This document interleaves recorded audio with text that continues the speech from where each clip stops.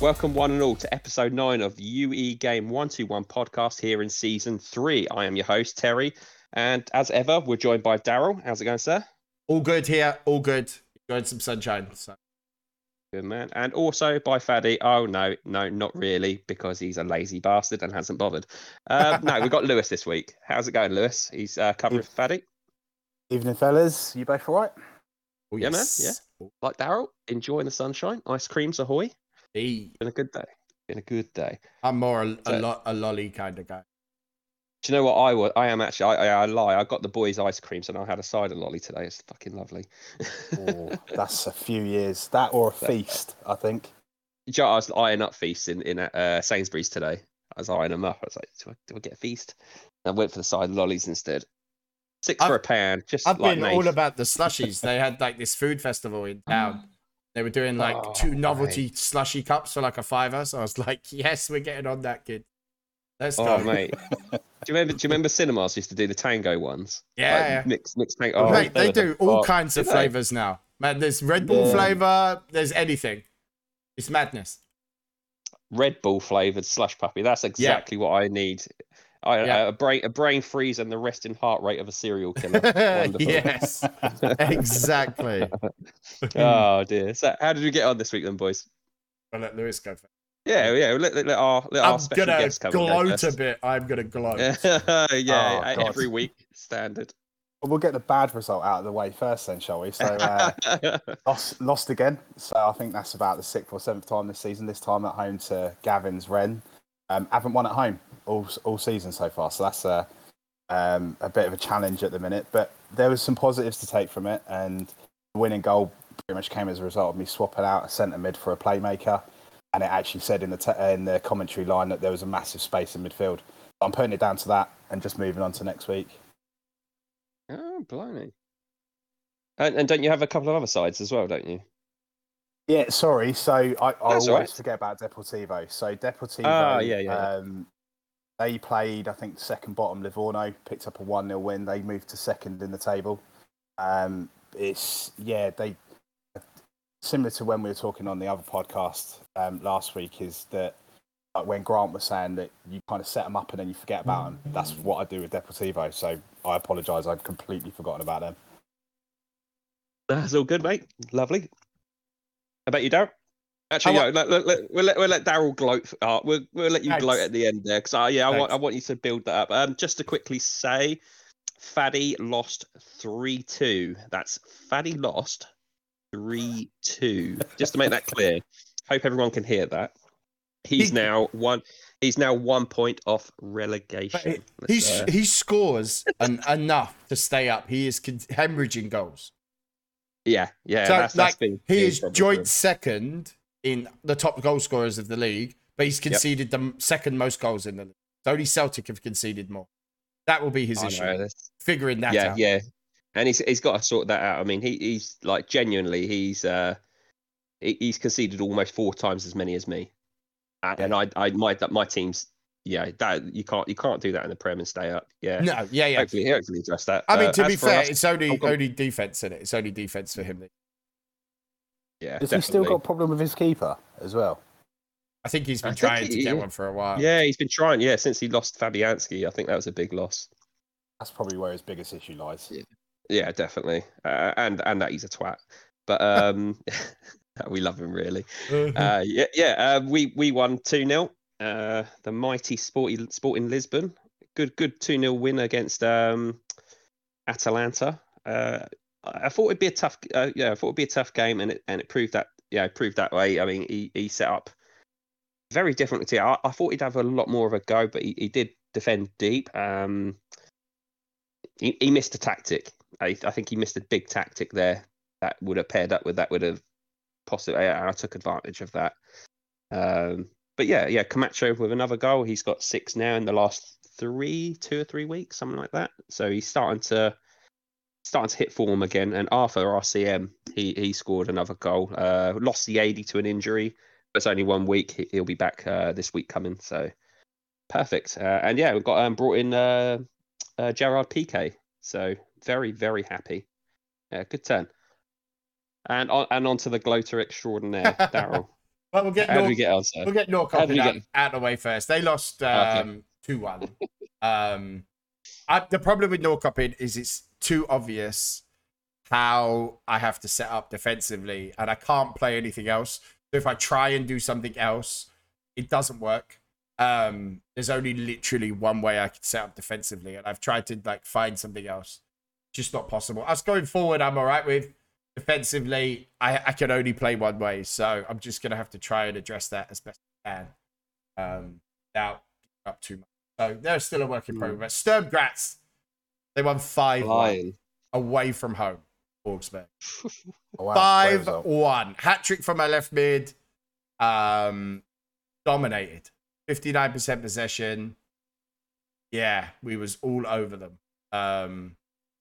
And makes us the highest scorers in the league now. And I've got the best goal difference. So second in the league to Dave. Yeah, so I'm doing... we're going well. You know? It just needs Dave to slip up, I think. Yeah, I was going to say, but do you feel like that's... do you feel like you can catch Dave for the title, or is it just all about going up again? I was the only man that's given Dave his defeat. So as long as somebody else can maybe steal a couple of points off him here and there, yeah, I'm going to be there or thereabouts. But it is a very tough league. It is very tough. I'm not taking anything for granted, but we're in a good place. And again, it is all about just getting up. Well, I think until you're in the Prem, the only position that matters is top 3. You know, so yeah. But I think I can catch him. You know, I think I can catch him. Oh. But yeah. The way you two are going at the moment, I think you could be playing each other next season. I'll behave. I love it. Season ticket runs out this season. I'll be binning them if that happens. Do you want some more money, Ben? Do you want some more money? You know what you need to do? Hand those dice over to Lewis immediately. Well, that's the point, though. I mean, is there anything you feel like that's gone wrong, Lewis? To be honest, I think I've tinkered too much. So at the start of the season, off the back of last season, I thought, right, I'm going to switch from wingers to wing backs. Tried that, didn't get the right players in. That messed about. I've since tried to go back to wide mids. That hasn't worked. And then this week, I say it with with a bit of trepidation as well, but I've bought a couple of real quality wing backs in to hopefully try and get back on the... Yeah, hopefully turn it around. I mean, I bought a player back last week from Reese, a player that I used to have called Martinez. I think he's going to slot in quite well at sweeper. And then I'm just hoping that those small tweaks might change the fortunes around. At the end of the day, you've only got to be the 4th worst team in the league. That's all you got to aim for. That's all I'm aiming for at the minute, you know? I like that. That's a positive outlook. Okay, let's move on to the scouted games this week. Whilst you guys get your thoughts together on yours, I'll quickly run through mine. I scouted West Division 2, LASK Linz versus Fortuna Sittard. I've gone for this because I thought this would be a massive battle. Linz are doing really well; they're right up there, and obviously, Mark speaks for himself. With his record in UE and. And you know what? It was one of these ones where I couldn't pick who I thought would win, and I thought Sittard might. If I had to pick a side, I thought Fortuna Sittard, Mark Roan's side, would maybe just nick it, but it ended up being as close as I thought it was. It finished 1-1, very even game. Mark just shaded possession with 51%. Shots on target was shaded by Linz. Mark's got a few more offside, got caught offside a few more times by the tactical side from Linz. But it was a really, really close game. Two teams that play very contrasting styles, though, with Fortuna playing a sort of a 5-3-2 with wing backs and wide forwards up top. Linz playing the sort of almost standard 4-5-1 formation now. And it's interesting to see the sort of the tactics they try to play here. I think Linz definitely tried to stifle the play of Sittard, but the amazing thing is the stats were incredible throughout. I mean, you're talking high mid 80s, 90s Sittard had both their wing backs hit 90%. Sweeper got 89%. Left forward got 90%. Absolutely phenomenal stats. And it sort of came down to, in the end, 49th minute, Brookers timed to pass to perfection, split the defence, and Suurhuis, the left forward, got the first goal for Fortuna Sittard. So they took a 1-0 lead in the 49th minute, and 61st minute, Linz equalised. Postema controls the ball, plays in a wonderful cross, and it was volleyed home by Giara. Cracking draw there. Yeah, I thought that went exactly as I thought, Daryl. Yeah, I mean, you might keep an eye on these sort of guys above you. Yeah, you probably more so than I would, but I just saw it as second versus fourth. If someone wins, they're going to be going top. I thought it was a great one to keep a look at. Yeah, keep an eye on, and it finished as a draw. It's finished as close as I thought it would be. Does it? Looking at the league though, I mean, Salzburg are top and they're unbeaten. Danny Lennon's side. Does that surprise you? No, because I've played a lot of games with Danny, and he obviously wasn't concentrating on any others. But this one, he seems to be the Danny Lennon that we know, from other games. Like the Benfica team he created in game 100 was disgusting until I knocked him out the Champions League. So.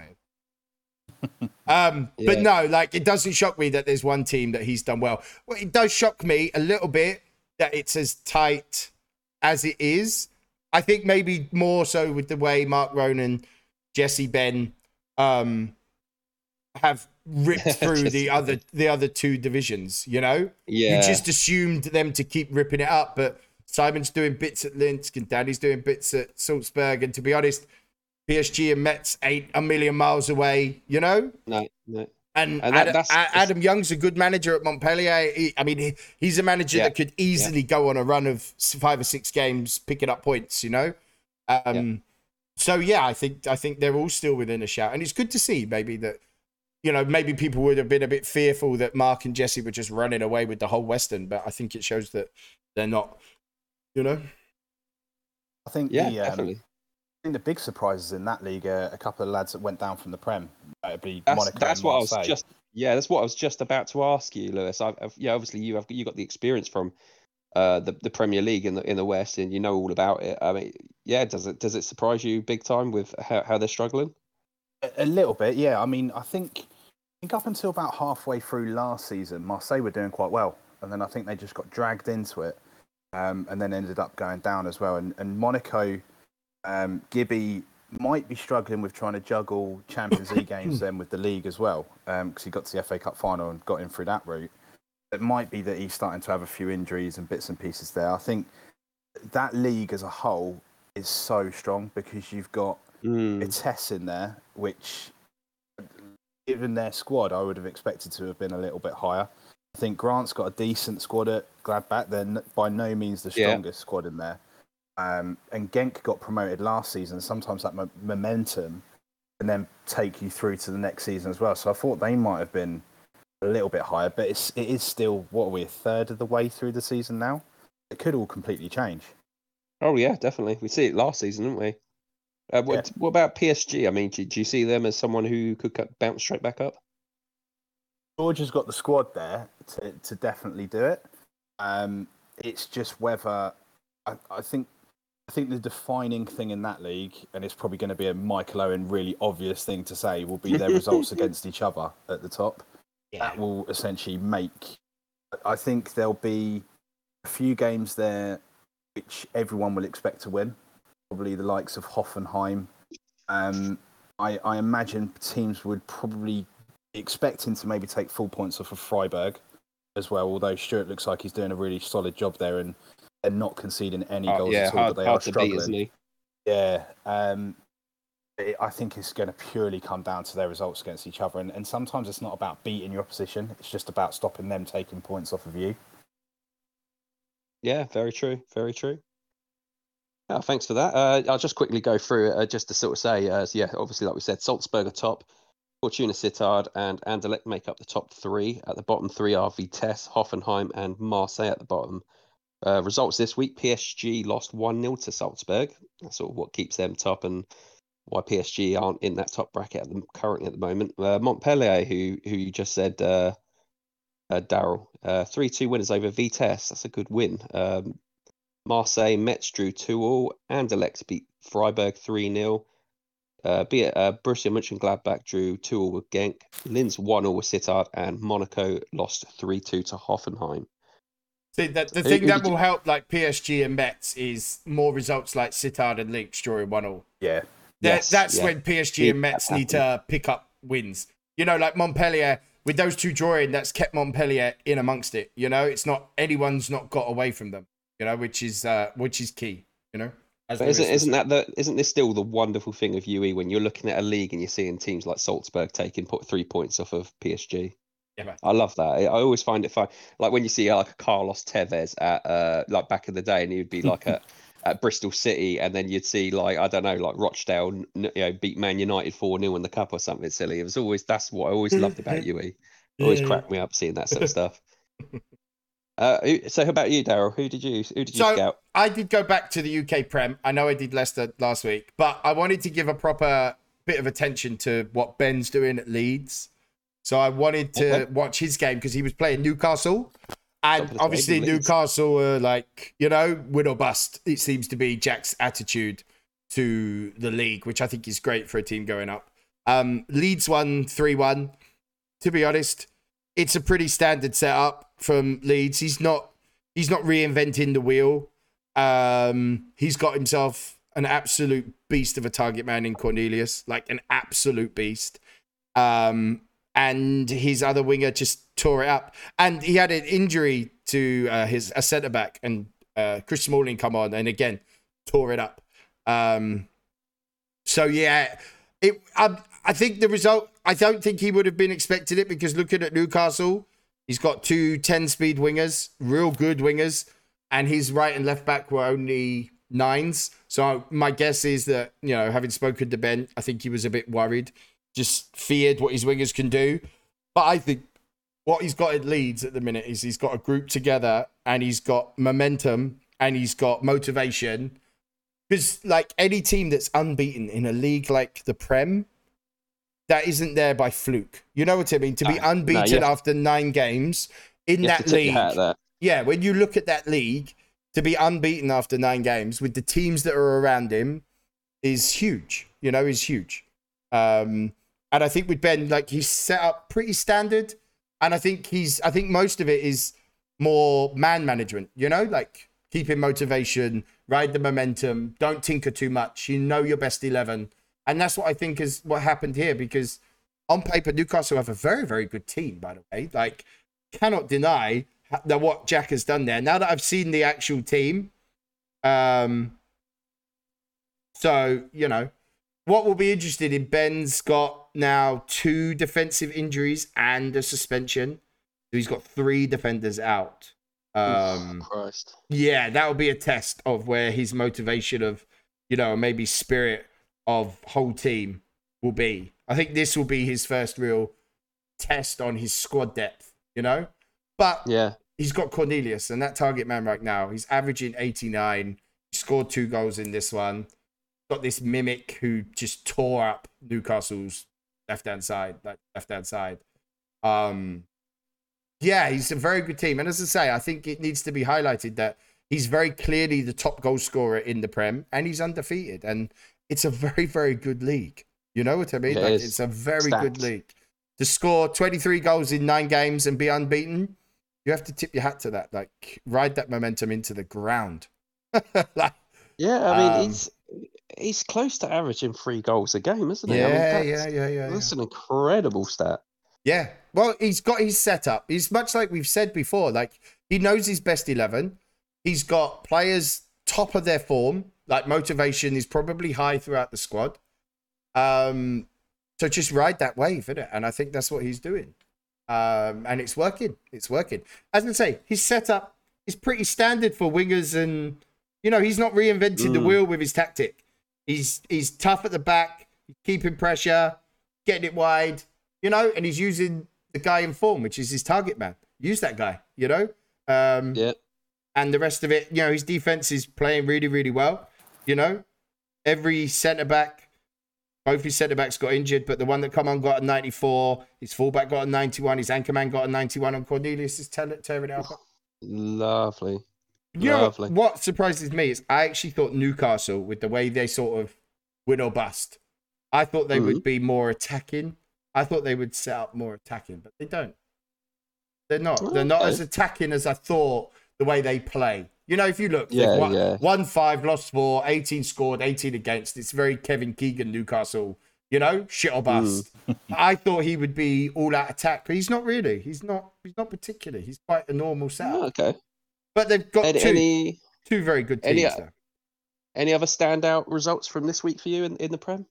No, not really. It all seems pretty standard. Maybe West Ham losing again to Chelsea, but again, Richard's going through it with his squad, and and Celtic and Liverpool. I think they're almost too much, even after 9 games. I know we're saying there's still a long way to go. Celtic, I don't think there's any chance. I mean, Joe's got a lot of work to do there to unpick. And Liverpool, I think his luck's just running out. Neither of them are scoring. I don't know. I don't know what to say is happening there. It's kind of looking like a possible Johnny and Greg Barr reunion in Division 2 next season, unfortunately. It's looking like that. Yeah, I can't. Well, I mean, again, Johnny could go up, but the one to watch for me, other than bad. What Ben's doing at Leeds, it looks like Steve may have his Man United team where he wants it to, which is a scary thing. Yeah. Once Steve's done that, we know what Stephen Oliver can do to manage, and they seem to be on it. And I'm sure Amir is loving it.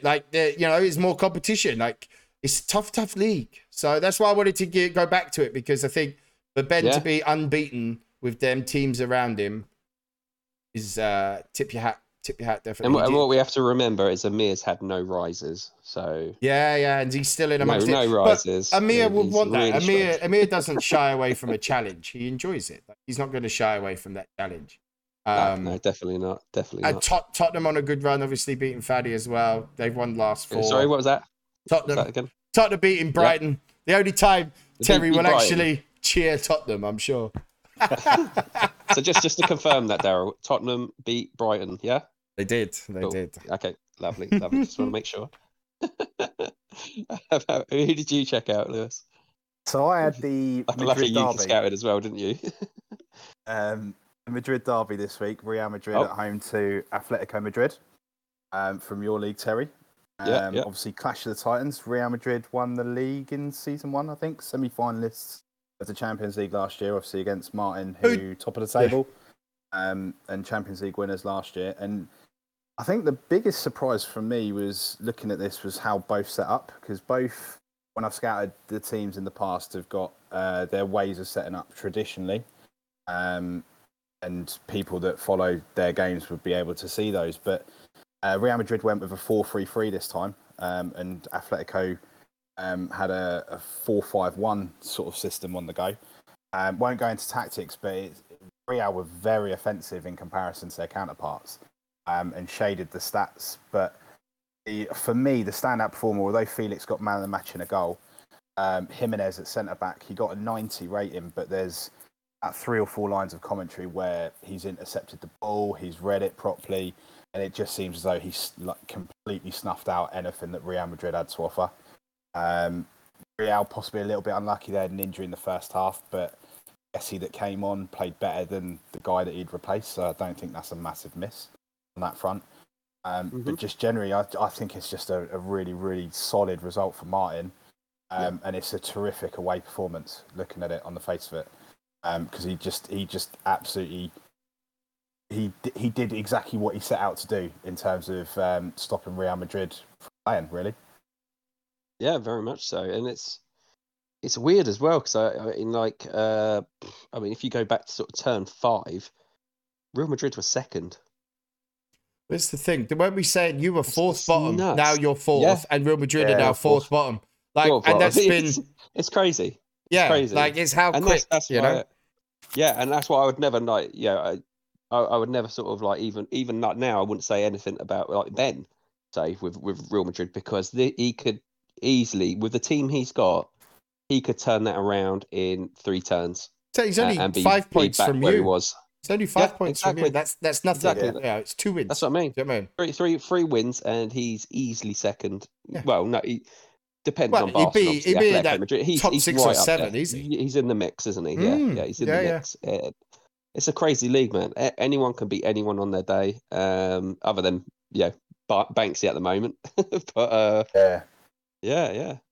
The thing with Martin, when Martin's got to focus, like he said, like he wants to win the league this year. When Martin's got to focus, he's a scarily good manager.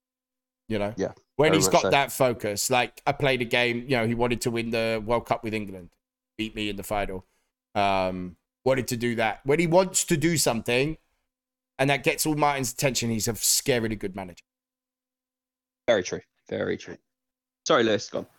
Yeah, so I was just going to say, the thing that I see interesting from that league is there's a lot of teams on like bad runs at the minute, or what you bad runs. I mean, looking down the league, Bologna haven't won in 3, but they're still 6th in the table. Got like Benfica not 1 in 3, Atalanta 3 losses on the bounce, Real Madrid, like we've just alluded to, 4 without a win, and then Napoli, who've got 1 draw in the last 5, and then the rest of the defeat. So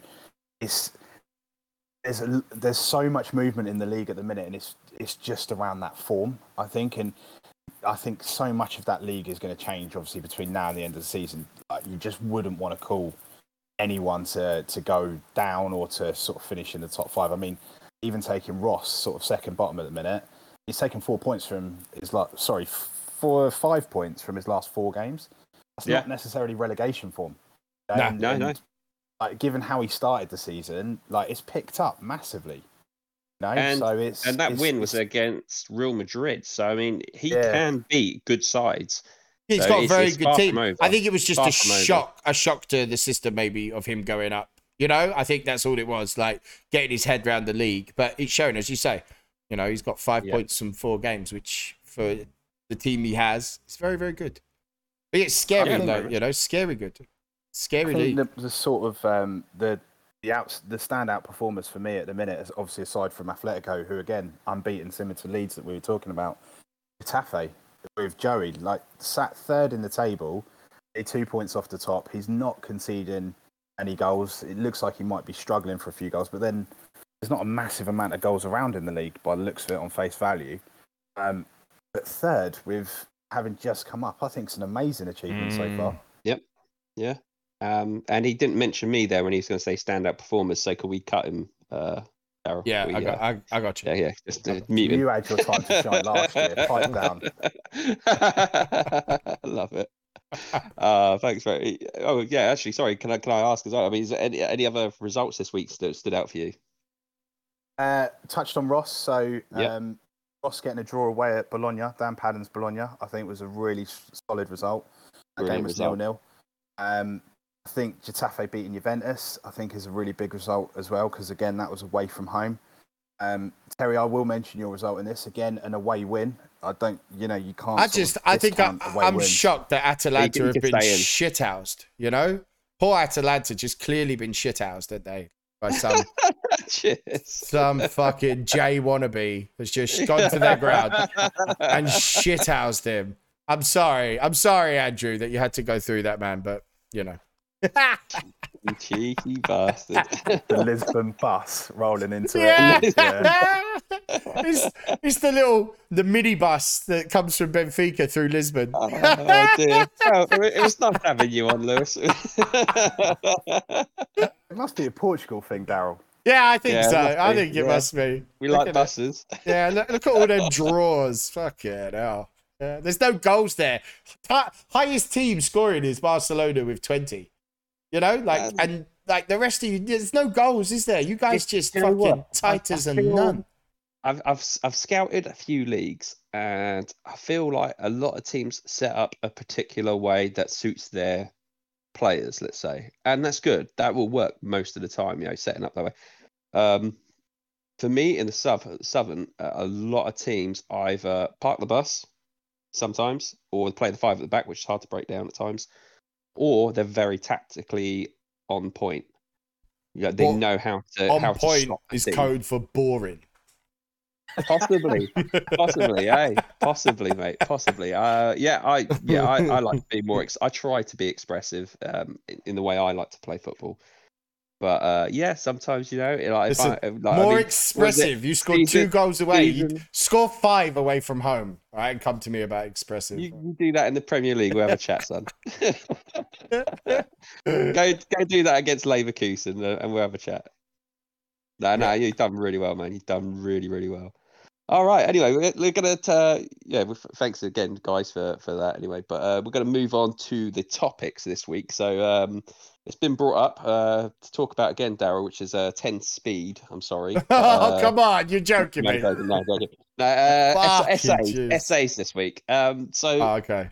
I had spoken to Ben recently, and just talking. I just randomly asked him, how would you feel about the essays in the game? And this is something because I wanted a bit of interaction with him to sort of refer to at times during when we're bringing up topics, when it's relevant. It'd be nice to have a little bit of a bringing him on, and just talking about essays. And I thought I'd put the question to you guys, which is what ones do you like? Which ones do you find like, if you had to pick one that you find particularly that's particularly effective, other than probably leadership, let's say, and ones that are least effective, ones that you are, especially with the new ones that you're really glad that they've come in, ones that you wouldn't mind seeing go. What would be your thoughts on that, on the essays that currently? I mean, especially the new batch. I mean, is there any of them have stood out for you? I love gamesmanship. Really? You shithouse. I love it. I put it on my target man who plays up front, and Day, the free roll behind him, has scored 8 goals since I signed him. 5 of them are free kicks. Wow. Doesn't even have the free kicks SA, and I know it's because my target man's getting fouled or like winning a foul, and I'm getting free kicks galore. And I love it. I love it. It's a way that, has made everyone believe that Jack Grealish is the greatest player in the world, isn't it? Playing that way. So I may as well do it too. Oh, don't get me started on that, because I don't see it. I don't see you being able to fall over make you the greatest player ever. But that's a conversation for another day. I'm guessing you guys are still a little bit butthurt, but we'll wait. But no, gamesmanship. I love it on a striker. I absolutely love it on my striker. I put GSI gamesmanship. He's either going down or he's putting it top bins. That's it. Story of your life. Yeah, that's it. But for me, it depends on I like determination on my defense. I like composure and stuff in my midfield. And I've really enjoyed having gamesmanship up front. So it depends on what position I'm looking. Okay. How about you, Lewis? Just to take Daryl's point there, Daryl, have you seen any negatives from the gamesmanship one? Interesting, yeah. No, I haven't yet. Okay, so he's on 4 disciplinary points after 12 games. Pretty standard. That's not terrible. That's not bad. Yeah. No. So and considering he's probably got high aggression as well, like 9 or 10. 10. That's not too bad. But so interestingly, on the gamesmanship one, I used to love that. And then in a real high pressure game last season, it might have been last season, I sent a forward that had it, got sent off for an elbow. Where for me, at that point, I was no, not for an elbow. He swore at someone. At that point, I was like, I'm not dealing with this gamesmanship anymore. That's why I try and stay away from that. I just wanted to see if you'd had any experiences like that. No, so when did we have Percy on the show? So I signed this Armstrong when Percy was on, because he had this guy in reserves and he ticked every box and he had it on already. And I know there was some and ahs about people thinking, his gamesmanship good. But I went for it. I could say I don't recall Armstrong ever being sent off, and I've had him nearly 2 seasons. And he's got 10 aggression. Okay. But again, I think it's the way I play. Like, he's not there to score. Like, okay, he's starting to now because he's won a few penalties. His confidence has gone up, and I've had free kicks and penalties maybe every game since I had a chat with him. Yeah. Interesting. So, yeah, he hadn't scored in 5. He's now scored 8 and 7. And I did the Karma confidence thing, and he scored 8 goals in the next 7 games.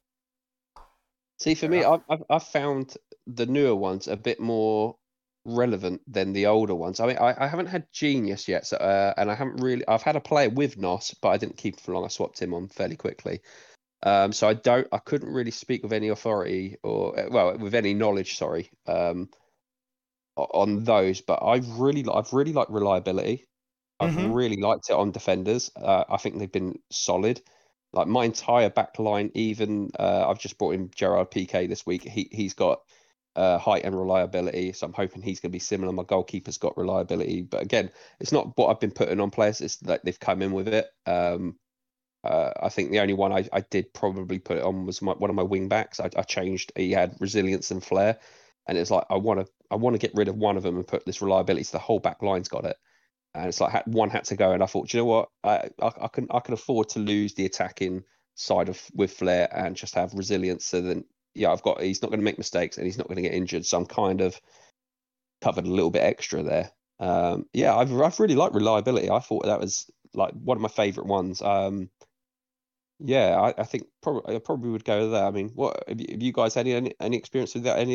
The other new ones? I mean, yeah, like we say, we've got resilience, you've got reliability, Nos, Genius, any of those? Only Genius I had with Suarez for a bit, and again it was. Did it ever show up though in commentary? Did you ever read any of the commentary and be like, it sort of stands out that he's done something due to his genius? No, but maybe I was expecting it because it was Suarez. So maybe some of it was to do with that, but because it was him, I think maybe I overlooked it. That makes sense. Yeah, maybe it was less visible. I mean? I think it was because it was the name. Yeah, because it was the name. Yeah. The stuff I was reading, I could vision him doing. Do you know what I mean? So I think maybe I didn't pay much attention to it, but. Again, he set up a lot. He took all my corners. Every corner I had was him. Every free kick I had was him. Everything seemed to go through him. So I'm assuming that was something. Yeah, see, this is the interesting thing because this is where the topic came from. Again, it was like from someone else who wants to remain anonymous about like asking about the essays and how effective some are and aren't. And I said I'd bring it up on the podcast. And one of the things I was trying to get across to him was I said, well, I couldn't speak on Nos and Genius, which is what he wanted to talk about. But I said I wouldn't worry too much because I've got reliability on my defenders. And I don't see that in the tactics. In the commentary. I don't see, oh, well, he's been reliable here. Do you know what I mean? Or he's done something that shows some sort of foot side. To be fair, you've conceded some shocking goals as well. Yeah, that was until I started adding reliability. So like my I added it to Ilori's always been brilliant, right? My goalkeeper was always dropping clangers. That was the shocking goals I was letting in. He was dropping clangers. Got shot of him, brought in this 97-37 who's got 10 for crossing. He's got presence and reliability. He's only conceded 1 since he's come in. Both my wing backs I've put reliability on. My goal karma player had reliability anyway. He had that beforehand. Thiago Ilori added reliability end of season 1. And Gerard Piqué's just come in and he's got reliability and height, as I said. So it looks. What I'm seeing though is just performance-wise. Do you know what I mean? We're conceding less. We're playing better defensively, and the match rating, the MRs are much better. That's what I would say. I don't particularly see anything in the commentary, but I think it's there. If that makes sense. You've noticed the difference in how your team are playing, even though you're not reading it. Yeah. That's it. That's exactly what I mean. That's what I mean. I'm seeing it. I don't necessarily need to read. Oh, he's done do you need to read it? Like if I've got GSI on Armstrong and now his confidence up, he scored 8 and 7. I would assume that's GSI kicking in. They scored 5 free kicks in them last 7 games, and I would expect that gamesmanship to be kicking in. So, yeah, maybe it's just a team thing. Yeah, I think it's just subtle, isn't it? It's more within the game. Like the commentary you see is reflected because of the essay, not... Maybe there needs to be a new one with how to win for Ajax. Oh. That's the essay for the manager. Yeah. A special essay for the players so they don't get depressed in the season. Yeah. He's starting to realise why we invited him on, isn't he? Yeah, you know what I mean? I step in for the takeaway, man, and then I get like the abuse instead. It's fine, I'll take it. How about you though, Lewis? I mean, are there any standout ones you like, you don't like, and if any of you would avoid, other than the obviously the negative ones like injuries and that? Yeah, please tell us so we can avoid them, so we can keep winning. A couple of points on this. People see like ego as a negative, but I think if you've got it on a decent player that's in your first team, I actually see it as a positive because it says that their performance improves as long as they're confident. I think that's one thing. I've loved Pro since it's been introduced because you get a player that's been a good one. Yeah, you get a player that maybe might be a reserve or a substitute that you can't guarantee games, and actually they'll stay motivated if you can stick that on. And then just a theory I've got around NOS would be the other thing. So in similar way that we've got free kicks and it apparently makes the player better as a free kick taker, is there a suggestion that NOS only applies to penalties? Because you've got GSI that gets the player into the right position so they've got more chance of scoring, but NOS is apparently nerves of steel. Well, actually, is that just going to be in a penalty environment? I say I wondered. I'm very similar to you there, Lewis. I wondered if it's like clutch moments. So like you're thinking 90th minute. If you had a player say on the bench with NOS, I would be thinking I want to sub him on the last 10 minutes. Do you know what I mean? Yeah. Like if something's going to happen, I want I want nerves of steel there. But also something you said there about ego and being positional. I wonder if it's the same what Darryl was saying with gamesmanship. Now we're sort of talking about maybe gamesmanship works for an attacker, but maybe against a defender. I don't know, because I had a defender season 1. He's with PSV now, Leeds PSV. Mm-hmm. He had height and gamesmanship, and actually he was amazing. Right, okay. It was like he always had really high ratings, never had any issues with like suspensions pulling shirts like and bookings. Yeah, no issues with anything like that from the time that I remember playing. But doesn't gamesmanship make them more sneaky at that stuff? So I wouldn't expect it. If they were good at it and it's working well, I wouldn't expect them to be caught if they've got gamesmanship. No, see, I'd expect them to do it, but maybe occasionally get caught out. Like there's that possibility that they might like I would feel like it would lower that chance. That's what I feel. I would. Say it's at 50%. I feel that gamesmanship would knock it down to 30%. Yeah. I would say, like, for me, it'd be like he's less likely to, like players will do it often and they get booked and all that. Like, he's less likely to, but if he's going to get booked, it's probably going to be a red rather than a yellow. Like, but very rare. But if he does it, he doesn't get booking to it. He can talk his way out of it. Or something along those lines, you know? Yeah, that sounds quite an interesting take on it. Yeah, I quite like that. It's basically the Sergio Ramos essay at the end of the day, isn't it? He's a shit house, isn't he? Oh, he's the best though, isn't he? I don't know. After the final, I think Chiellini's up there, isn't he? Fucking weasel. Come on, man. What was he supposed to do? 30 seconds on the clock. The boy's done him. Mate, he's gone. Any other league, any other game in the world. Okay, would it have changed the outcome with 30 seconds to go? He didn't take a penalty. I would have felt happier. You guys' legs were gone. Like, it just feels like you're just trying to pin your hopes on. We're going to get to it. We're going to get to that. Yeah. Okay. The Welshman in me's kicking in a little bit. Oh, yes. Yeah, we can hear those sheeps crowing in the fucking background. But just carrying on with this quick discussion on SAs. But one idea that was put forward by Steve, the Colne manager, he said, what about ENF for enforcer? Needs 8 aggression and tackling. Intimidates the opposition, but looks after inexperienced players. Liable to get booked, though. That's an interesting one. That's an intriguing one. For me, that's... I don't know. Is that...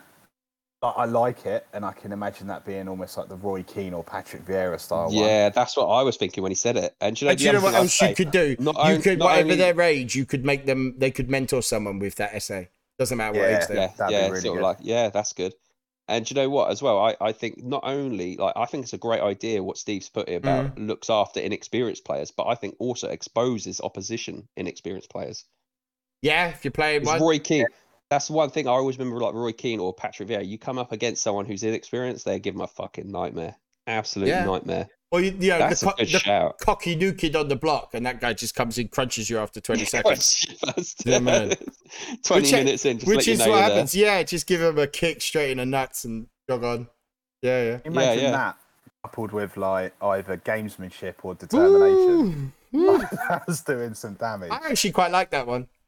I like that. Yeah, I like Steve's idea. Get him on the payroll, wouldn't it? I like Steve's ideas. Yeah, yeah.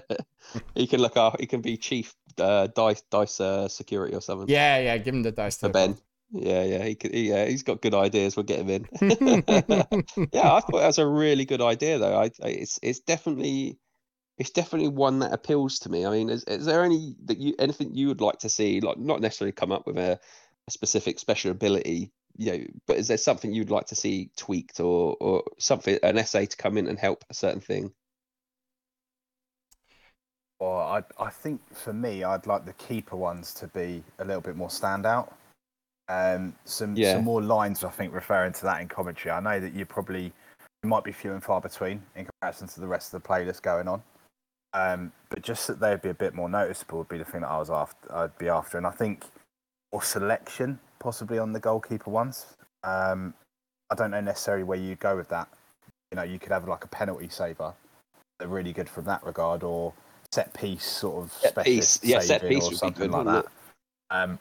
Or something like Commander. I don't know. Yeah, I was just thinking that. Like, how many keepers we see they can organise better? Organise their defence and box. Like, a lot of keepers get away with maybe having dodgy hands because they've got their box under like full control. So that could be great for a team that's like got a young side, but maybe not quite the judgment you would want, like 7s or 8s. Mm-hmm. Give you that last line of defence against some commanding at the back. Judgment. Yeah.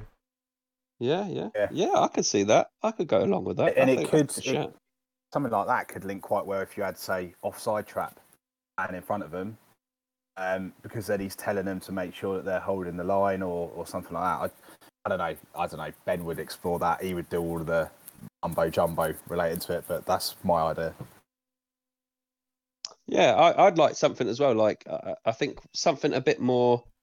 So for me, like free rolls, they tend to play very like tactic. SAs wise, I think they work similar with wide forwards, and I think maybe something a bit more stand out for them. I mean, I know for me, Genius is. I see that more as like a playmaker. For me, I think. I'd like to see something for free roll, like someone who, I don't know, what you could exploit the gaps and exploit space and drive at defenses, or do you know what I mean? Something like that, or something other than Genius, but something. I don't know, something like that. I can't put my finger quite on it, but I'd like to see something a bit more stand out for free rolls, because I think most people are going to probably go Flair or GSI or maybe Composure. It feels it's either like sort of similar to a playmaker or similar to a wide forward, how people set them up. And I'd like to see something just a bit different. It'd be nice to see some different SAs. Like most teams, you look at the defenses, they've got similar SAs across them, midfield similar SAs, and then the attackers have all got similar SAs. And it'd be nice to see a few standout ones, I think. Don't know what you guys reckon. Yeah, definitely. I haven't really thought about it. I'd like maybe something, like for the free roll other than Flair. Maybe something like, I don't know, maybe Genius is it, like Genius on a free roll, maybe with some Flair. Can you imagine that? Yeah, I mean, I think Genius should stay what it is. It should be, so I look at it how I'd like to see 10 speed, where it's for relevant players who should have that. Get away from 10 speed quickly. But I think what we was talking about in prior podcast, Daryl, about like slow defenders. I think what you just said there, though, Lewis, that would probably help as well with a commanding goalkeeper. Yes. Yeah. Yeah, it would. That could be a bit more support. It'd be like sort of like where people like to play offside trap with defenders, and then now you got sweeper keeper to support that. Yeah. I think if you're playing slower defenders, commanding goalkeeper would help that. Definitely, yeah. Definitely. But then I guess there would be an argument to suggest that something like leadership, if you had that on a defender, should be doing that. I don't know. It'd save you a lot of points, though, wouldn't it? Like you wouldn't have to put leadership on a centre back. You could just have commander on, which is essentially the same thing, but something more specific to a goalkeeper. Yeah. Leadership has been absolutely game changing. 7 speed. Oh, it has. It's insane. He's made him arguably my best player. Even with 7 speed at the centre back, he is an absolute beast. He's worth 200 mil. Easily my best player. Just an absolute animal. Yeah, I couldn't say couldn't agree with you more. I mean, I signed that Billy Gilmore from. I thought you was going to say Billy No Mates. I don't know. Yeah, no, it's like, yeah, no, that is Amir. No, in his one bedroom apartment, old Billy No Mates. Sorry, I bought Billy Gilmore off Man City, and I think when he turned up, he had like 82% AR, which is solid, you know. But then I added leadership to him. He's gone up another OA this week. His value's now 129 million. He's a 101, 38 PV playmaker with 10 vision, 10 pass, and 10 control. And he's just solid. I think he's had 289s for me and a 92. Considering that his AR was 82 when he joined, he's now hitting pretty much 90 every week, and he's involved in everything. I love it. I think it was such a inspired decision at the time. Yeah, I was really chuffed that I had the points and sort of actually thought about it and talked to a few people. See, I think why it's worked for me is so like the rest of my back four is all 9 speed. He's the only 7, so I stuck leadership on him, and I just feel like he's organised all the little quick fuckers around him. Is what's made us so good. Yeah. That's how I've got it in my head. That's how I feel. You know? Yeah, I feel like Gilmore's like dictating. I feel like when I read the commentary, he's dictating the play, and it's how I want it to be. I wanted him to come in and be like a proper like Iniesta. Yeah, and he seems to be doing it. Yeah, I'm really happy. I'm for once, I'm glad I listened to people, because I sort of put it out there. I was like, what do you reckon? Leadership on a playmaker? And a few people were like, yeah, straight away. You know, like do it. It's like, yeah, all right, we'll get on that. But yeah, what's your thoughts on having more than one with leadership in your squad? Previously, people that I've spoken to said that's interesting. Does that conflict having more than one? But then if you think in terms of like proper football, if you have leaders on the pitch, like the more you have, more effective. It's got to be the better, surely. Shall I do it? I got enough points. I could put leadership on someone. Shall I do it? Yeah, let's do it. We'll just fucking go for it. Just because, like, is it not like doubling up on a tactic? Would that not be? I don't see it being. I don't see where a negative could be. No, I don't. I wouldn't do it in the same position. Maybe you've got one in defence, one in midfield. Where would be the harm? I don't see how that would cause a problem myself. See, I've genuinely been considering that as well, because like I said, I've got leadership on Billy Gilmore, and I've been thinking for ages about this lad. I've got the centre midfielder I've got called Arthur. He's a 102, 37 centre mid with determination and pot. And I've been thinking for weeks about putting teamwork on him, because I think in this game, playmakers are deep lying. And for me, centre midfielders, like what I'm reading the commentary in that, they seem like they're box to box. So I think the centre midfielder gets forward more. And he's been scoring for me, Arthur. And I'm thinking teamwork would help that, getting forward, coming back, doing everything. And it's perfect. It feels like it's perfect for centre midfielder. But I have been tempted by leadership and playing that alongside. But I wasn't sure. And I was going to sort of canvass opinions and stuff, like with some of the lads on Discord and that. But on Discord chats. So basically, you're getting somebody else to answer it for you, so you don't have to think. Well, no, just sort of like exactly what what Lewis has just done there. Just asking, has anyone done it? You know what I mean? Because it's just like, if someone said to me, I've done it and it doesn't work, I'm like, all right. Which is Terry's taken Ross from season 1's place, isn't it? Fuck yeah. Yeah, and then winning. I suppose if nothing else, if Gilmore gets injured, you've got a spare captain. That's it. That's another good shout. Fair point. Yeah. Fair points. Do it, Tel. Go on, son. Fuck it. This is tempting me now. That's all we're going to hear on Discord chat for the next week. Oh, God, yeah. That's why I don't join. Terry loves the sound of his own voice. You cheeky fucker. Of all the people. What about ones to go? I mean, are there some that have gone? I mean, like long throws they're pretty much dead anyway. They don't do nothing. But no, I've never seen it as well. Free kicks. I used to think. I love it. Maybe I loved it. But Day has only got flair on him. He scored 5 free kicks. Well, I was going to say I would in prior games I would have said yes to getting shot of it, because I've never seen it. But then Brozovic was my first player I've ever had actually score with free kicks. But here we go. So the free roll I had before Day had free kicks and composure, because I thought free kicks and composure with Armstrong, with GSI gamesmanship, easy free kicks every match, doesn't matter. Didn't really score any. I brought Day in, no free kicks. He scored 5 in 12 free kicks. So I don't know. I don't know. Maybe free kick. Maybe it just, again, it's not in the commentary. Does it just mean that they're good at it? You know, I don't know. I don't know. I just want to see. I want to see a team shithouse a game and then get someone with long throws right at the death. Toss one in. You imagine that against like a big T, like I don't know, like an Amir against someone Celtic struggling at the bottom. Long throw, last minute, bang, header, game over. It'd be fucking peak shithousing. Oh, it'd be horrible. And I think he only brought it in for Rory Delap, didn't he? Yeah, it's got to be. Do you want to hear? I tell you a little funny story. Tranmere. Dave Challoner. Yeah. No, you're right. Yeah, he used to toss them in, didn't he? Funny story. I was in detox with Rory Delap's auntie. So there you 6 degrees of separation right there. Yeah. Just so you know. Yeah, I was in my first detox. As Daryl was going to town on her. I'm Rory Delap's aunt. She was as mad as a box of frogs.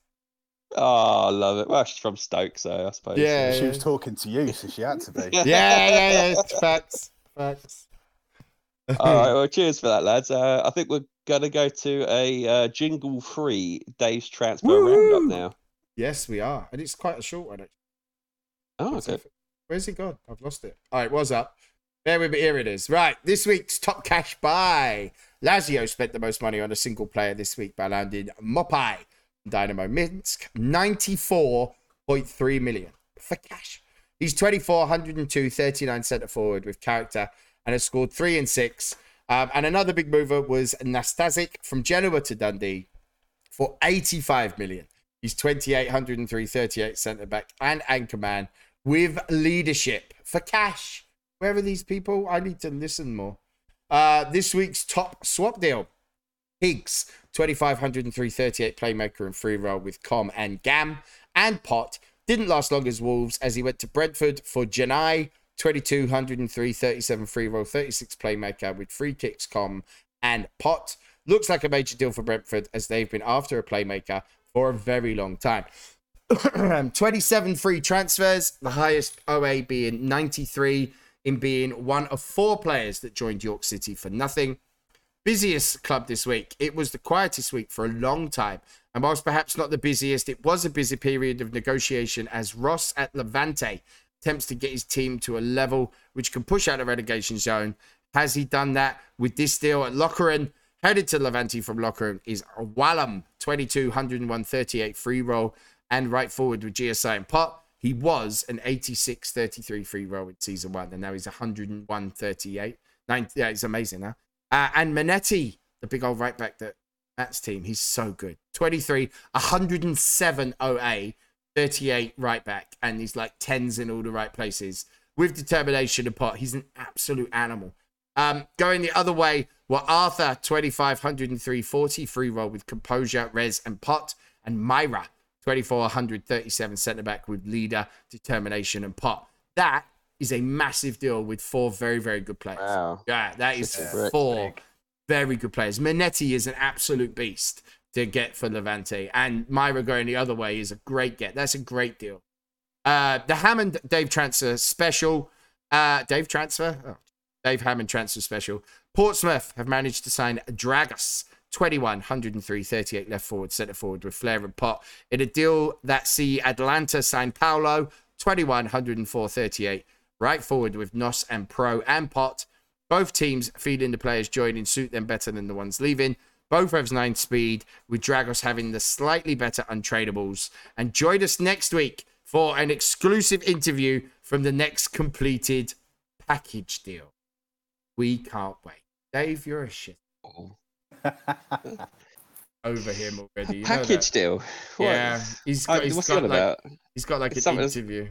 Has something been going on? I'm gonna lose my email. Such a shithouse, isn't he? Wait till I beat you to the league, then see how fucking shithousey you want to be. Oh dear. All right, let's finish up then with the I'm gonna do the top 5, and then we've got a couple of questions for you guys from the forum. Lovely. Well, from the community, sorry. But most of them have been taken from the forum anyway. But yeah, number 5, sad news. In darts, Andy Fordham, the BDO World Champion for 2004, passed away, known as the Viking. I thought I'd bring that up because I used to, I know PDC is always the best, but there was always something about watching Lakeside back in the day, and I used to really like him, and there used to be a guy called the Count Ted Hankey, and I used to like watching the pair of them, and yeah, it's I just thought it was such a shame that like he passed. He's only 59, but yeah, I thought I'd bring that up. I mean, he's also once been 31 stone and has had on and off problems the last few years. Yeah, well, he said he had organ failure, and then it said something else, something like he was well known to drink 24 bottles of lager before he went on stage. Oh, wow.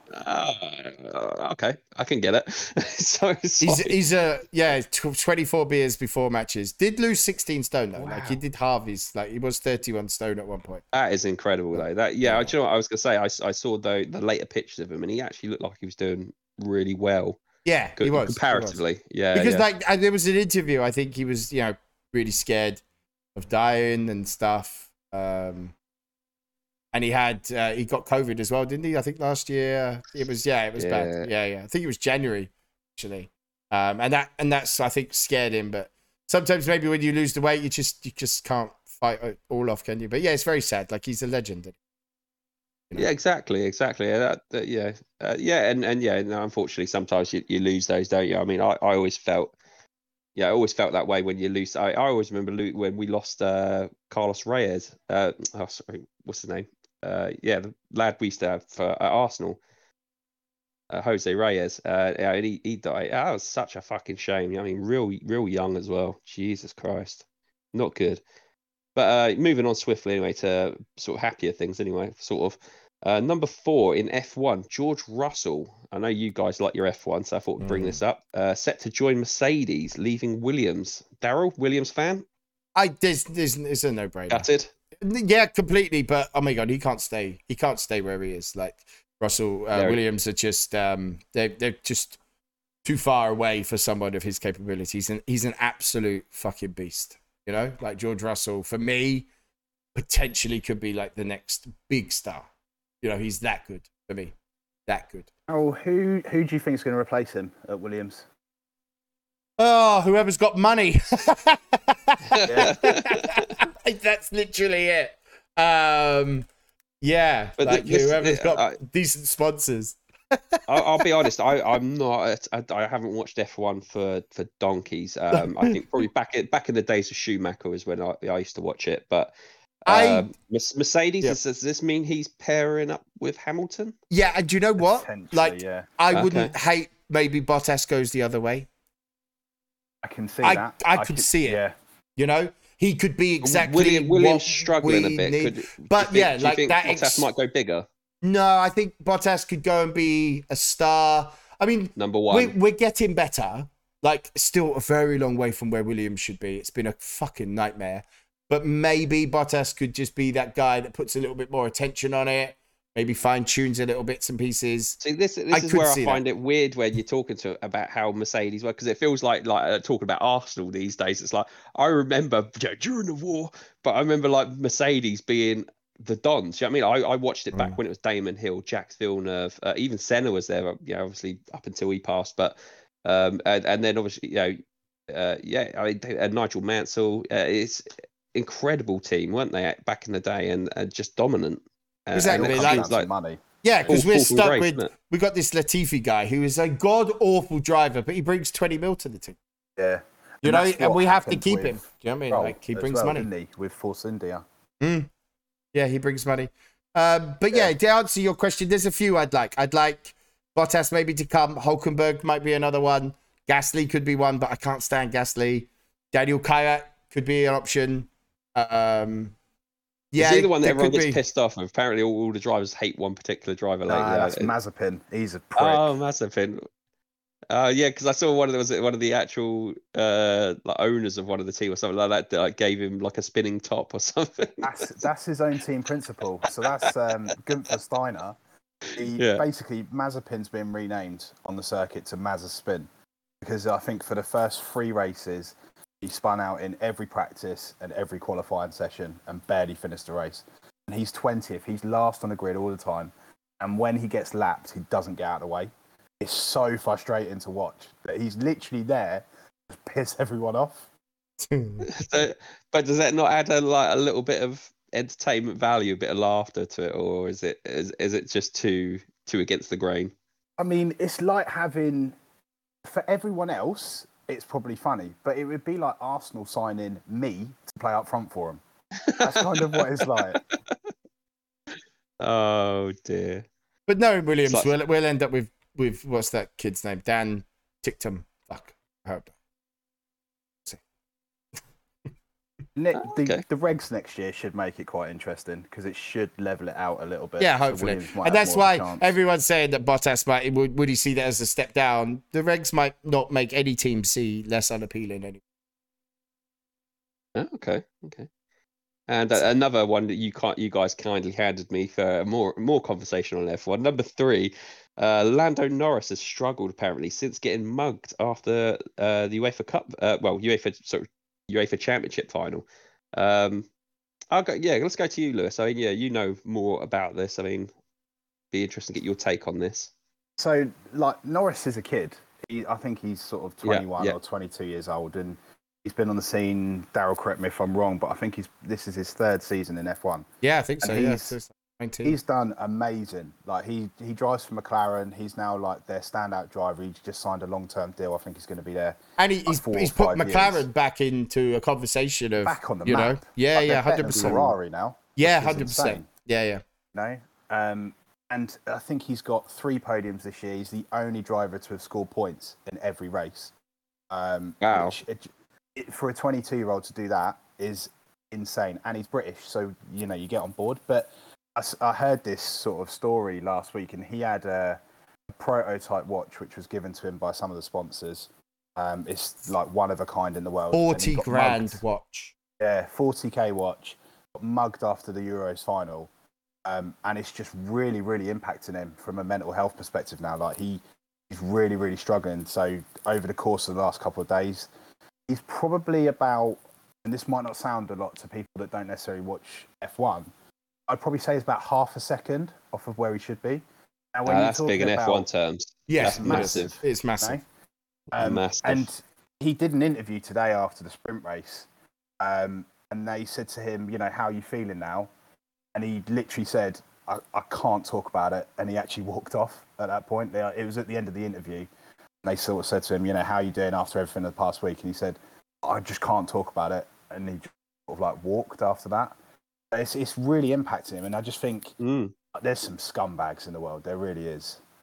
Yep, 100% agree. Yeah, I mean, I'd have to. Yeah, I would have to say, as someone who has been in that situation of being mugged, it does impact you for a long time. Even now, I would say to agree. I mean, in fact, it massively impacted my life, more so because I was determined that if I was ever going to get sort of held at knife point again, if my life was really in danger, I wanted to know how to do my best to get out of it. So that's when I started martial arts, my sort of like my life in martial arts then. And I'm addicted to it still. I can't do as much now because my knees are shit, but it was like, and it's nice to know now that if I was in that position where it was like I had to fight to survive, I know I could. I know I could literally do some shit. I could do some damage, but it affects you still, because it's like even now I can go somewhere and it'd be little things like you get that gut feeling. It's just like a gut feeling, like you don't want to go down a certain area because it just doesn't feel right. And it does bother you. It bothers you for a long time. It's tough, especially I can imagine, and it's not to say it's any different, but someone in the public eye as well, where they're constantly sort of being interviewed about things as well. I mean, you guys, it's more likely to happen to you, isn't it? Yeah, exactly. And you guys also touched on it a couple of weeks back when you spoke about the tennis player who didn't want to do the interview because it was impacting their mental health. Like, I think interviewers and things like that, when they're talking to people, need to understand they're human, and that sometimes gets lost. That's a big thing. It's and you know it'll lead us on to like, well, maybe we'll change it up for the number one topic, but maybe it's something to go into here. I mean, like the impact of the Black England players for England. It's just like you said, fucking scum, isn't it? I mean, the way it's disgusting. people, it's disgusting. Yeah, it's a disgrace. Absolutely, it's nothing, like nothing at all to do. I don't understand how they think that's okay. Like it's 2021. It's not 1850 or some stupid shit. Exactly, you know what I mean? Like exactly. I just don't understand where that brain set comes from anymore. Like we have enough available to us. We've seen enough of what it causes. There's enough documentaries on how the past is, and we've learned nothing. Like some people, I just can't believe that can be. It's just fucking filth. That's all it is. It's just filth. There's just no space for it. Yeah, it's scum. Like it just absolute bottom of the bottom. Do you know what I mean? For me, it's just fucking awful. Yeah, and you know, it's like, but even that annoyed me, like seeing like people saying, well, they should be banned from England games. No, they should be fucking locked up.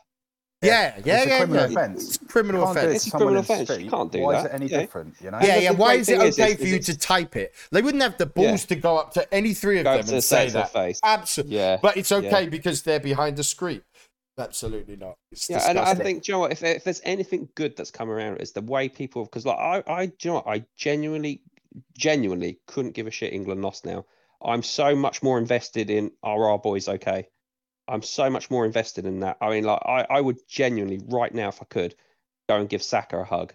You know what I mean? Because I felt so fucking sorry for him, like missing the pet, and then just to go through some. See, it's that bit like first brain dead, retarded scumbag. He had the having balls to deal with that shit to go up and take his first ever penalty in a first team game. Like he had the balls to be like, I can do that. I don't think anyone should have let him, but that's a different conversation. I think someone, very much like Roy Keane said, I think someone should have said, like your balls, but no.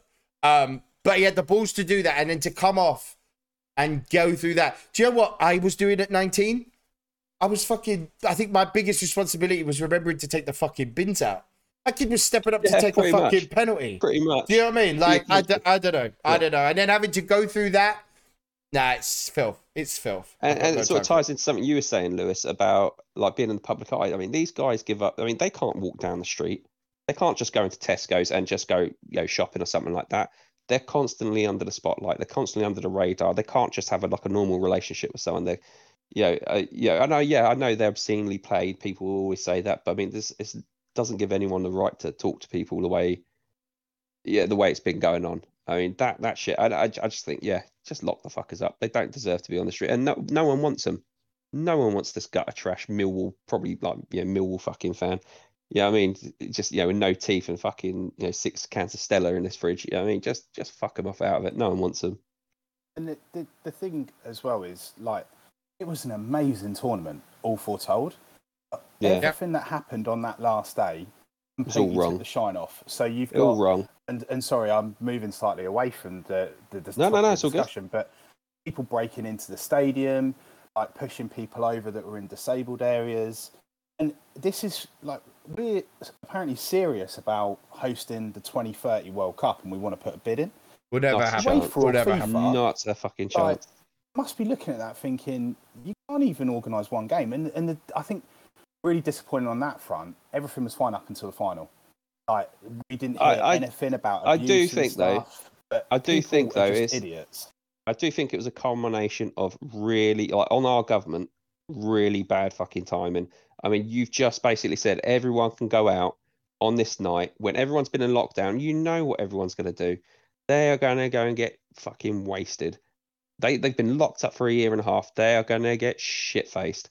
And you've allowed that, and you've allowed them all to go out and do exactly. Do you know what? They should have just kept it sensible. I mean, like outdoor, drinking. You can't congregate in pubs, stuff. They should have, I don't know, just something sensible. Do you know what I mean?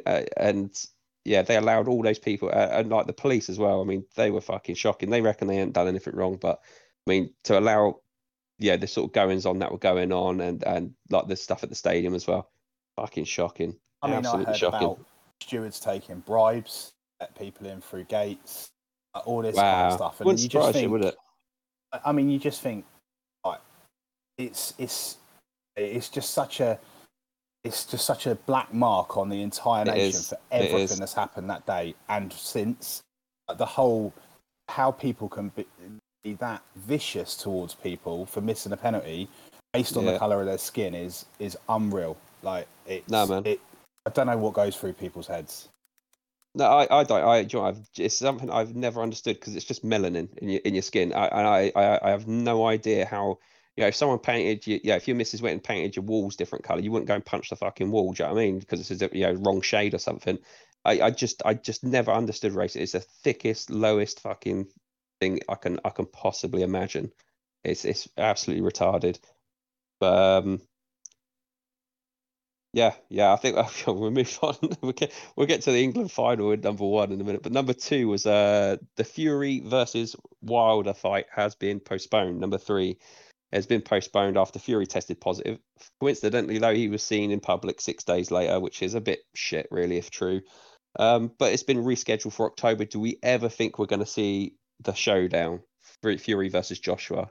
I'm starting to lose hope, personally. What do you guys think? I'm not sure. I wouldn't be surprised if Usyk did some damage to Joshua. I think he beats him. I think he beats him. Usyk can do some damage. I also think that I wouldn't be surprised if Fury's actually unfit, which is why this has been dropped in there to try and get a little bit more time. But that's the cynic in me. Yeah, it feels like something like that, doesn't it? Yeah. I think it's all bullshit. I don't think we're going to get the fight that we. All right, and number 1 finally. There you go. Go on, Daryl. England lethal. Go on. You can announce it. Go on. You're losing to Italy on penalties. In the Euro final. Let's do you know what? Though, before I have the banter, I think before I have the banter, I have to credit where credit is due. Southgate has had a plan all through this tournament. Even though most people have doubted his decision making, it's worked perfectly. And then I think he changed how he approaches games in that final. I think his subs, which have normally been on point, were shit. I think some of the decisions he's made in that game management, even though scoring early, was a lot different than he's done in other games. And I think the choice of penalty takers with the time that he gave them was wrong if it's on him. Don't think he hasn't been like that all tournament. And I feel like he changed himself and his approach wrongly. Okay, can I jump in, Lewis? Do you mind? Yeah, go for it. All right, just so I get it off my. I think he was massively. I think what he achieved was massively overrated in some ways, and let me say why. I think Croatia haven't got a striker. They've got a great player in Luka Modric. They haven't got a striker. They're not a great team. And they're old. They're very old. And we beat them. Fair enough. Beat them 1-0. Scotland didn't do much. We played terrible against them. Scotland were more up for it. And to be fair, I think on the face of things, you could probably make a good case that Scotland should have won that game. Could, if they had a striker, funnily enough. But the Southampton lad did cause some problems. And then who was it? With Czech Republic, again, not really all that good. And then we got the Germans, who are probably in a transition themselves. Again, no striker. They're playing Serge Gnabry through the middle. Timo Werner's had a terrible season, really, for him. He's completely off form. The Germans in total, they're just a mess at the moment, and they're going through a transitional sort of thing at the moment. And then we had Ukraine, who are shit, and then we played Denmark, who are basically, they were out without their talismanic striker. And we just, a creative midfielder again, like Eriksen, and they were well up for it because of that. I'd imagine that partly because of the Eriksen thing as well. So basically we got through to the final very luckily. I don't think we never played sensational football. We were organised, we were compact, we were hard to beat. That's my takeaway from it. I don't think we were that great. We went into the final. I was hoping we'd win. My heart was saying yes. My head said no chance, and pretty much proven why, because he tried to. He showed in the opening 15 minutes what we should have been doing.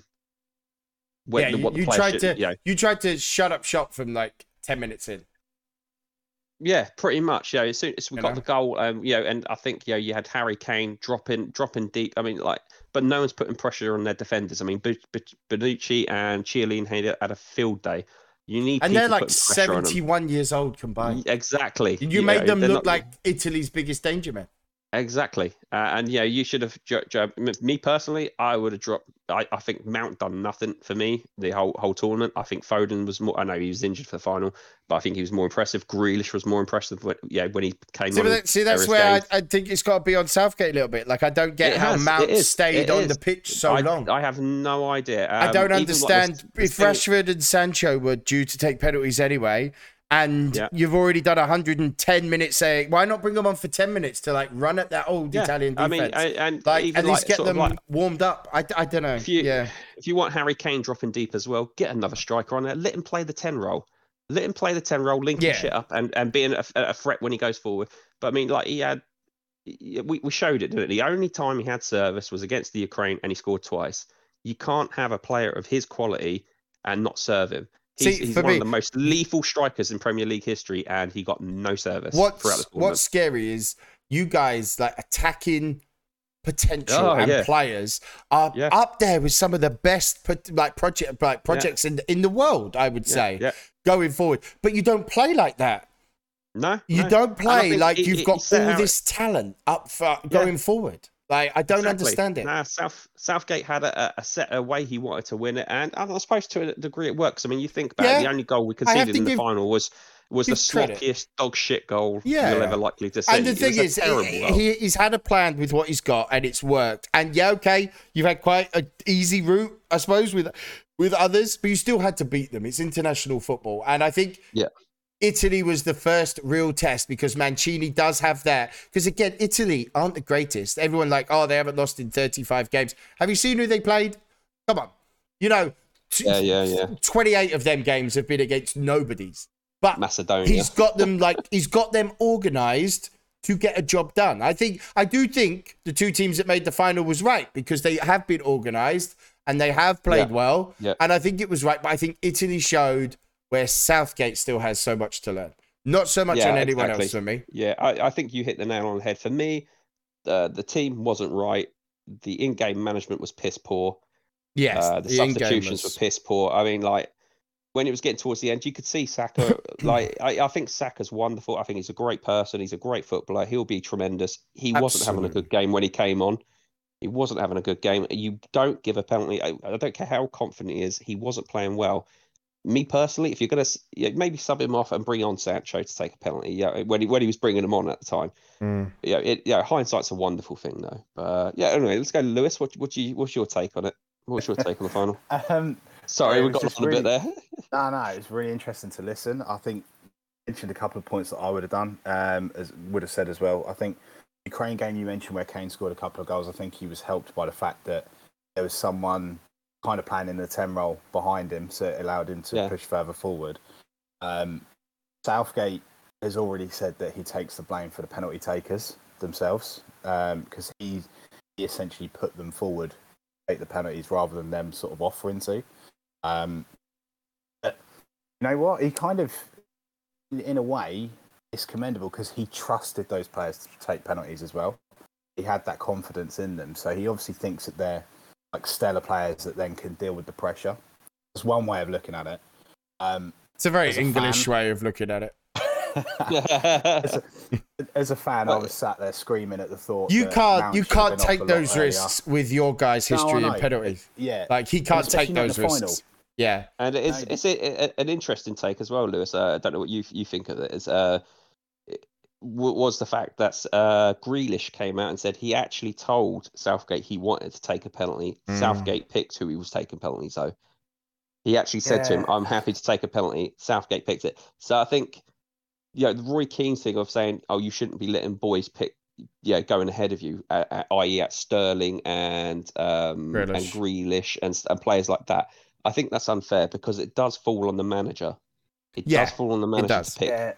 I mean, the other thing as well on the Grealish one is that he was very, very quick to say that, like a day after, to try and cover his own arse. Was my thought on that. Yeah, but then I think I would as well. I'd be like, oh, hold on. I mean, if that was me, I'd be like, whoa, hold on. You're not putting that on me. I didn't back down. You know what I mean? And like the manager said it. The manager came out beforehand. Right time? That's my point. Is it the right time to say it there and then, or do you? credit where it's due. He was probably raw, wasn't he? He was probably raw. Yeah. He's just lost a Euro final, and people probably giving him shit. And you're gonna say something. You're gonna say something, ain't you? I mean, yeah, we know what it's like in UE. You lose a game in. Some people get really arsey about it, do you know what I mean? And making excuses straight away, like, karma or something like that. Oh, God, don't start again. Changing positions. I think just to come back to the point on it, I think like it's a positive step. We got to a semi-final of a World Cup. We got to the final of the Euros. Whatever people say about the draw and stuff, just ride the wave, because we don't know when this next sort of set of positive results is going to come. I just want to see, foremost, I just want to see more positive football, man. Don't play this sideways, boring, no movement, dog shit. You're not shit. Football... You're not a shit team. You shouldn't. You don't have to play like that. Yeah, exactly. And the football was fucking god awful to watch. I mean, yes, we were organised. Yes, we were disciplined, but the movement when we had the ball was shocking. The thing is, like, your players, the guys you've got going forward, you've got Mount, you've got Foden, you've got Grealish, you've got the passes that Phillips and Rice can even do from back there. Henderson knows how to pick out a pass. Then you've got Sancho, Saka. I just, Kane. It'll come. Do you know what I mean? Like, you've got Jude too Bellingham many. Well. Jude Bellingham, like, unreal. That guy can see things that you don't even see when you're watching the game in 3D fucking pin mode in FM. Like, he's just got vision for days, and he's young. Like, I don't know. Yeah, it's just you should trust yourselves with the attacking team that you actually are. But saying that, on the flip side, as a neutral, Italy are very for the mess that Mancini picked up that Italy were in. He has done wonders there, I have to say. I don't think the game was England-Italy. I think Mancini beat Southgate. Do you know what, though? Do you know what, Darryl? I'm really pleased with how you approached it, because I really thought you was going to say something like you dealt with Italy beating England in the final, how you deal with Boxing Day. How you treat yourself. but I won't lie.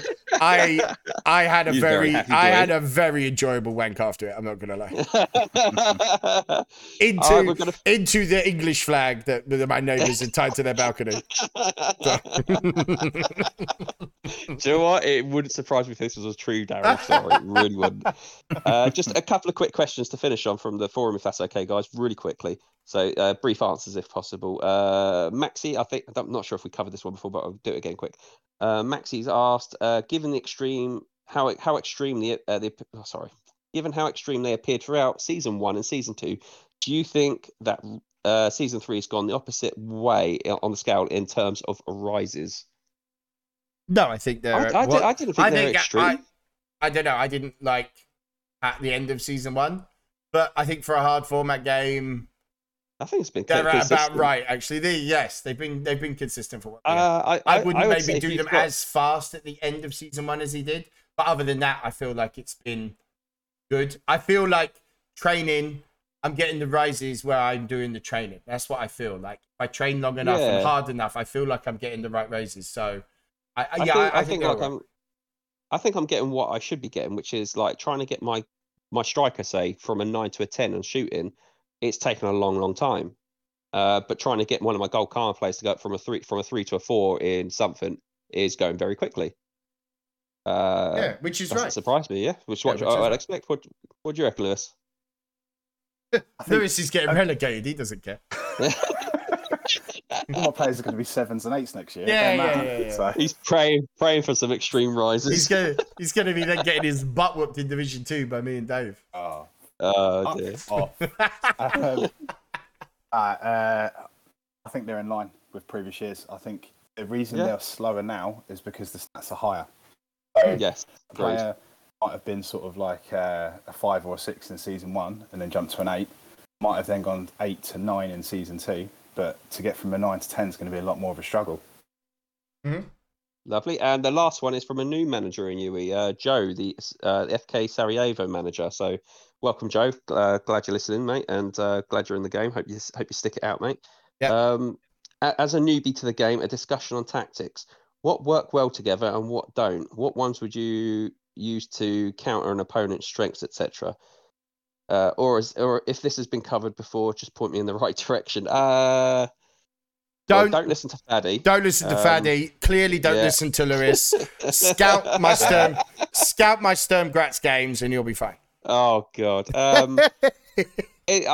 would say a lot of it is you've got to play to your strengths. For me, play to your strengths, but also always look at tactics that if it's always right. First of all, scout teams, see what they play and try and counter what they play. You'll pick it up. Great idea. I'd say read the rule book on tactics and what that rule book says. Tick or highlight players in your squad.